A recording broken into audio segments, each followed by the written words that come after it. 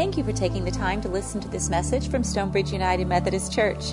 We hope it encourages you to live and love like Jesus. Hello, my name is Nicole, and I will be reading from John chapter 14, 23 to 27. Jesus replied, "Anyone who loves me will obey my teaching. My Father will love them, and we will come to them and make our home with them. Anyone who does not love me will not obey my teaching. These words you hear are not my own. They belong to the Father who sent me. All this I have spoken while still with you. But the Advocate, the Holy Spirit, whom the Father will send in my name, will teach you all things and will remind you of everything I have said to you. Peace I leave with you, my peace I give you. I do not give you as the world gives. Do not let your hearts be troubled, and do not be afraid. This is the word of the Lord. Thanks be to God." Nicole, thank you so much for reading the scripture today. We appreciate you doing that. So we're in the 1980s. Can't miss that reference today with all the music, right? In the 1980s, there's some things we remember about the 80s. Of course, in the 80s, politics took a turn to the right with the election of Reagan, and then ensuing elections following that. And of course, the organization known as the Moral Majority was still very active and a part of that push as well. The economy, there was deregulation in the economy, and so it made the market do interesting things, to say the least. And part of what that decade was known for, some of us can't forget the line from the character Gordon Gekko in the movie Wall Street, "Greed is good." That really characterized a lot of the economic things that happened during the 1980s. Of course, one of the really tragic parts of the 1980s was the explosion of the Space Shuttle Challenger. That would be tragic as it is, but many of you remember that there was a school teacher on there, Krista McAuliffe, the first ever non-astronaut, and she went through all the training and all that kind of business. And so because there was a school teacher on board, there were millions of school children around the country watching the launch of the Space Shuttle Challenger. That was a very tragic time that really struck a lot of Americans very, very deeply. Speaking of music, we've been connecting music, the Rock of Ages. We've been connecting music of the decades along the way as well. One of the important developments in the 80s, 1981 actually, was the launch of MTV. MTV, yeah, music videos. No longer were music videos simply a recording of a band on a stage doing a song. Now the videos were creative. Some of them were weird. I'll just say it, right? Some of them were just weird. But all these crazy, interesting, creative music videos now. And so Billboard ranked some of the top videos of the 1980s. So here are a few of the top 10. Peter Gabriel's Sledgehammer. Some of you might remember that. It was a great video. The Police, Every Breath You Take. Run DMC and Aerosmith, Walk This Way. I can't imagine the party after that. Prince, When Doves Cry. Madonna, Like a Prayer. Cyndi Lauper, her video of Girls Just Want to Have Fun. And the number one of the 1980s, according to Billboard, was Michael Jackson's Thriller. Yeah, that's right. Thriller. Yeah, when you see those, they stick in your memory, right? Every decade has its own characteristics. We've talked about that all along. The 50s, 60s, 70s, they've all had their own characteristics and events and things that were part of what made that decade. And at the same time, every decade is a time of transition. There are always events from the previous decade continuing into this one, and whatever's happening here continues into the next one. So it's kind of like also having to try to describe a moving river. Well, at least right here, this is what the river looks like, but it may be different next week, right? Because it's always in motion. It's always moving, always changing. Well, we go through transitions in life. All kinds of transitions that we go through in life. Maybe going to a different school, maybe moving into a new house, or maybe moving to a new city. going through an illness. I mean, there can be all kinds of transitions that we go through in life, and one of those most difficult transitions, of course, is saying goodbye. You know, in the summer, that's kind of a common time for a lot of people to move. If they're going to move, they move in the summer. And so sometimes that is so painful because they move far away. And even with our current technology of FaceTime and Zoom and all that, we can see other people. It's just not the same. And saying those goodbyes can be so difficult. Of course, even harder than that is saying goodbye in a time of death. Well, that's exactly what Jesus was doing in this scripture reading. He was saying goodbye to his disciples just before his death. Scholars and commentators have called this passage, this section of the Gospel of John, Jesus' farewell discourse. That starts in chapter 14, at the very beginning of 14, goes all the way through 17. Those 4 chapters are Jesus talking with his disciples, telling them, I'm leaving you, I'm going away, I will die, but it's going to be okay. I mean, the whole thing is about that. And in the Gospel of John, it's a little bit different, that we learn about Jesus' death a lot earlier. There's 21 chapters. And back in chapter 11 is when you get the first clue about this. It's that chapter 11 is mostly known for the story of Jesus raising his good friend Lazarus from the dead. You might remember that story. Lazarus, whose sisters were Mary and Martha. And Jesus was friends with them. So there were some observers, of course, of that whole event where Lazarus had already been in the tomb and Jesus called for him to come out, and he did. Some of that got reported to the religious leaders, and they were not happy with Jesus anyway, and this was kind of a breaking point, and they began to plot Jesus' death at that point. In chapter 12, Jesus told his disciples he was going to die. In chapter 13, he predicted that Judas would betray him and that Peter would deny knowing him. So when you get to chapter 14, this farewell discourse, this is not just another day in the life of Jesus. I mean, emotions are high. Tension is thick. Uncertainty is just off the chart. What's going to happen here?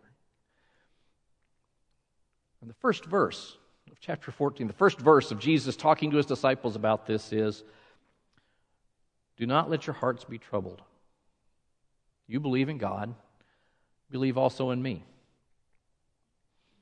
Now, those words may sound a little bit familiar because we frequently read those words plus others from chapter 14 at memorial services and funerals. Because they are comforting words, and they come at a time that just precedes Jesus' death. Verse 27 that Nicole read, Jesus said, peace I leave with you. My peace I give to you. I do not give to you as the world gives. Do not let your hearts be troubled, and do not be afraid. Jesus extends peace to them, but not like the world. Well, that's kind of a strange statement. What does he mean? Because the peace that would have been known in that day and time, remember the context, was the Roman Empire, which was kind of famous for Pax Romana, right? The peace of Rome. Well, sure, it was violently enforced. Rome loved to say, oh, no, there's no uprisings, there's no opposing voices, there's no problem at all. Well, of course, because if there were, they were executed. So, the peace of Rome was not the kind of peace Jesus was talking about. It was something very different. And in verse 23, anyone who loves me will obey my teaching. My Father will love them, and we will come to them and make our home with them. That we will come to know the presence of Jesus and God the Father through our faithful living together and loving one another as Jesus loved us. That we will come to know the presence of the Holy Spirit. Now, John also uses the word advocate here. This is the introduction of the Holy Spirit in the Gospel of John.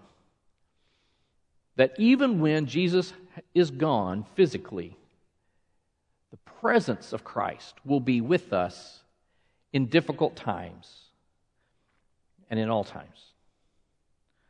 So even though Jesus is leaving the disciples, he's assuring them it's going to be okay. It really is. And in fact, he later assures them it's going to be even better than okay. Better than you can imagine. So interestingly, love and peace are intertwined here. Love and peace become intertwined. It is kind of hard to understand how you'd have one without the other. If you're not able to love and be loved, I think it'd be difficult to have a sense of peace. And it's kind of hard to have a sense of peace if you don't know love. I mean, I think they kind of get intertwined there, right? They go together. Now, we talk about love quite a bit in church. Let me talk about peace for just a minute. Because remember, Jesus was Jewish, and so the Hebrew notion of peace is the word shalom. When you wish shalom to somebody, you wish peace to somebody. Now, that's not just saying, I hope everything goes really well, and you have a life free of conflict. It's saying, may you have a deep sense of well-being deep in your soul. That would be true even if there are difficulties around you or difficulties in your life. You have a deep sense of well-being. Maybe another word to use that we use more frequently today is you would feel safe. That you would feel safe regardless of what's going on. That's the kind of peace Jesus intends for us. Now, it gets connected to love. It gets connected to love. In John's letters that are later in the New Testament, the chapter I sometimes refer to as the other love chapter. I mean, 1 Corinthians 13, the love chapter, we all know. But 1 John 4 has a lot to say about love. And in that chapter, verse 18, he writes, there is no fear in love. Perfect love drives out fear, because fear has to do with punishment. Or you might edit that a little bit to say it has to do with punishment and bad things happening to you. That's what fear is about. Something bad's going to happen. But love, pure love, as we know in God, pushes that away so that we can experience peace, a deep sense of well-being, a sense of safety, even in the midst of uncertainty and heightened emotions and tension that's thick. Well, we're still kind of emerging from a time like that. The pandemic has been a very interesting time and continues to be as we continue to move beyond the pandemic, and some say we may not be as far out of it as we think we are. Even if you haven't been deeply affected by the pandemic, maybe you've been fine, no one in your family's been ill, you've kept your job, everything's been... I wouldn't be surprised if you've at least had some concern along the way.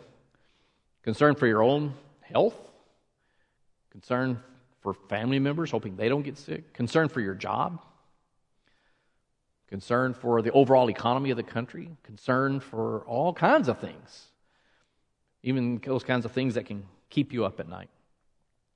I found one kind of first-person account of this online. I'm just going to read excerpts. This was a writer named Mackenzie Nicholson. So the pandemic got started, and she writes, "Before we knew it, my husband was furloughed, my son was in remote school indefinitely, and my daughter's child care shuttered. As a young professional, I spent the majority of the last decade doing the right things for my career. I worked hard to ensure that my family would be in a settled, stable place, meant to withstand any storm. In other words, layoff-proof." She goes on to say that, of course, she was laid off. "One night, after a particularly rough day with the kids, I said to my husband, 'This is the worst year of my life,' and I meant it. And saying that sent me into a full-fledged panic attack. While trying to balance the needs of my home life with my mental health, I was still uploading resumes and clicking the submit button on applications." For many people, the pandemic has been a really rough time on our mental health, our sense of security and certainty. There's been a lot of fear. Jana introduced our new Stephen ministry leader, and our new Stephen ministers a while ago. That's one way our church seeks to provide a ministry to others, that sometimes that you just need someone to talk to. People have been through pretty significant, long training, intense training, to be able to know how to listen. and how to just be there for a person so that the person knows I'm in a safe place and this person's going to care for me in this time. How important that is. Cyndi Lauper, of course, was a iconic figure of the 80s, music figure of the 80s. You may or may not know much about her life. When she was 5 years old, her mother divorced and then remarried and divorced again. Somewhere later, married again. When Cyndi was about 12, she got her first guitar. Started learning how to play guitar. She always wanted to kind of stand out. Now, if you remember the videos of her and the pictures of her, she's a standout kind of person, right? A friend of hers said, well, to start with, you could spell your name differently. Spell it Cyndi. So she did. That's one way to change something up. And she began to wear bright colored clothing. She would color her hair, to which you and I think, so? Right? We see that all the time. That's not a big deal. You got to remember, she was a school kid in the 60s. She was a school kid in the 60s. So she was bullied. She tells of times that kids would throw rocks at her. She was completely ostracized. When she was 17, she left home to get away from an abusive stepfather. So when she recorded True Colors, you can kind of understand why it might mean something to her. Now, she didn't write it. Many of the songs that she performed, she wrote, or she was part of the composition process. Someone else wrote this. But you can imagine her really gravitating to this song and wanting to sing this song. You with the sad eyes, don't be discouraged. You can lose sight of it all, and the darkness inside you can make you feel so small, but I see your true colors shining through. If this world makes you crazy and you've taken all that you can bear, you call me up because you know I'll be there and I'll see your true colors shining through. How that must have resonated with her to now want to be that person. To be there for somebody who's going through a difficult time. To say, I know there's more inside of you than this difficulty. The need to love and to be loved. And Huey Lewis's Power of Love, it's a great song, and Johnny did a great job. And our musicians, by the way, through this whole series have kind of killed it, haven't they? I mean, wow.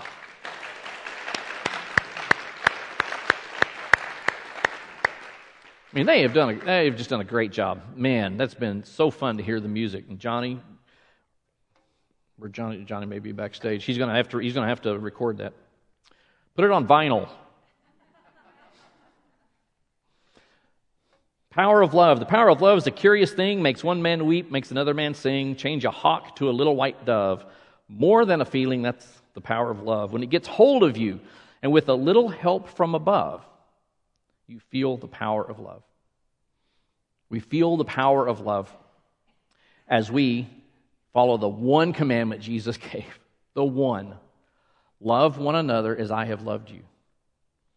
And as we live that out, Jesus says in that scripture passage, He and the Father will come to be with you and make our home with you. And you will know peace.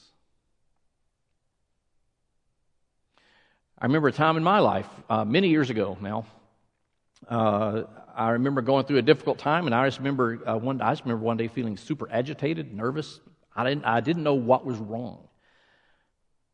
So I called a friend. I said, man, I'm feeling these things. I don't know what this is about. And they said, well, series of conversations, I got an appointment with a therapist. So I go to this therapist, and she says, so what was going on? So I said, this is what's going on. She said, okay, well, that's good. Probably in 6 to 8 weeks, you'll be in a much better place. 2.5 years later, we were still talking. And I stopped seeing her because I moved away. Come to find out, there was a lot of things buried in my life. There were a lot of things I hadn't faced. There were a lot of things that it was a whole lot easier to just put behind and just keep moving forward.